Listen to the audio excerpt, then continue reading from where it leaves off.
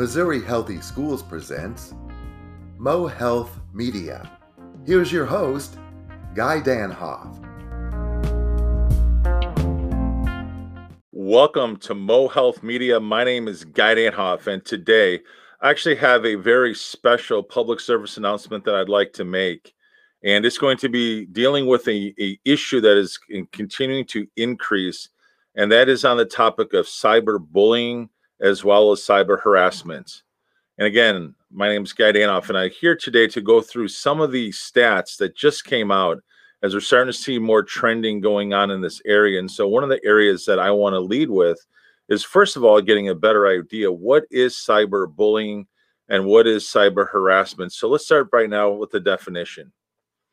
As we can see that cyberbullying is any type of harassing, threatening, demeaning language, or it could simply be embarrassing another person online. And again, when we look at the 2021 data, looking back at 2020, we're starting to see some trends that are starting to continue to increase. As we know, there are more people on social media channels than ever before, to the tune worldwide. More than 50% of the adult population are now using social media platforms. So with that, the question that a lot of folks ask is, what is the most common type of online bullying? And it's just this simple. It's saying mean things and making mean comments to other people.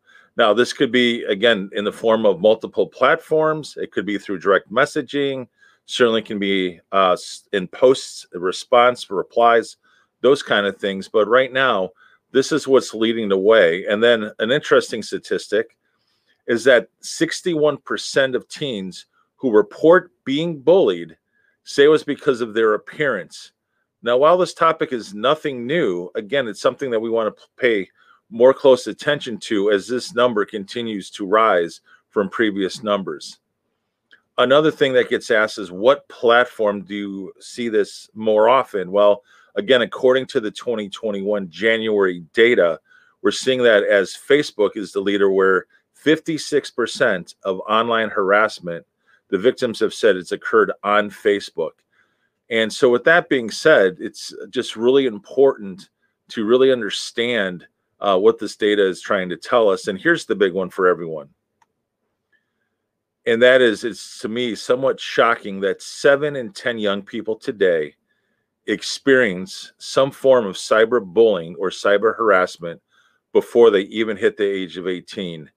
And this is why Missouri Healthy Schools, along with some of our partners, that we're going to be creating a awareness campaign this month and throughout the rest of the year, as well as some other things that will be coming up that I'll make an announcement on in just a second.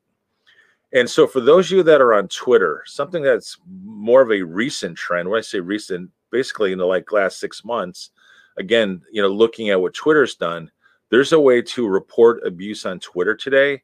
And I want to make everyone aware of that. So if there is any kind of abuse going on, you have the ability, if you have a Twitter handle, to go on directly to Twitter and now report that kind of abusive behavior without Twitter identifying who you are to that other person. So that's kind of a big public service announcement that we wanted to make you aware of as we move forward in 2021.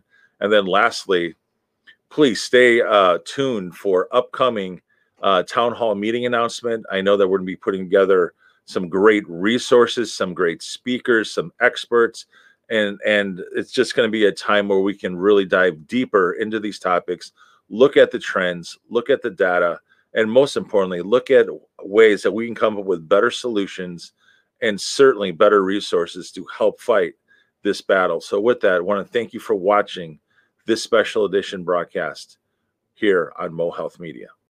Mo Health Media is presented by Missouri Healthy Schools. You can find out more at www.mohealthyschools.com.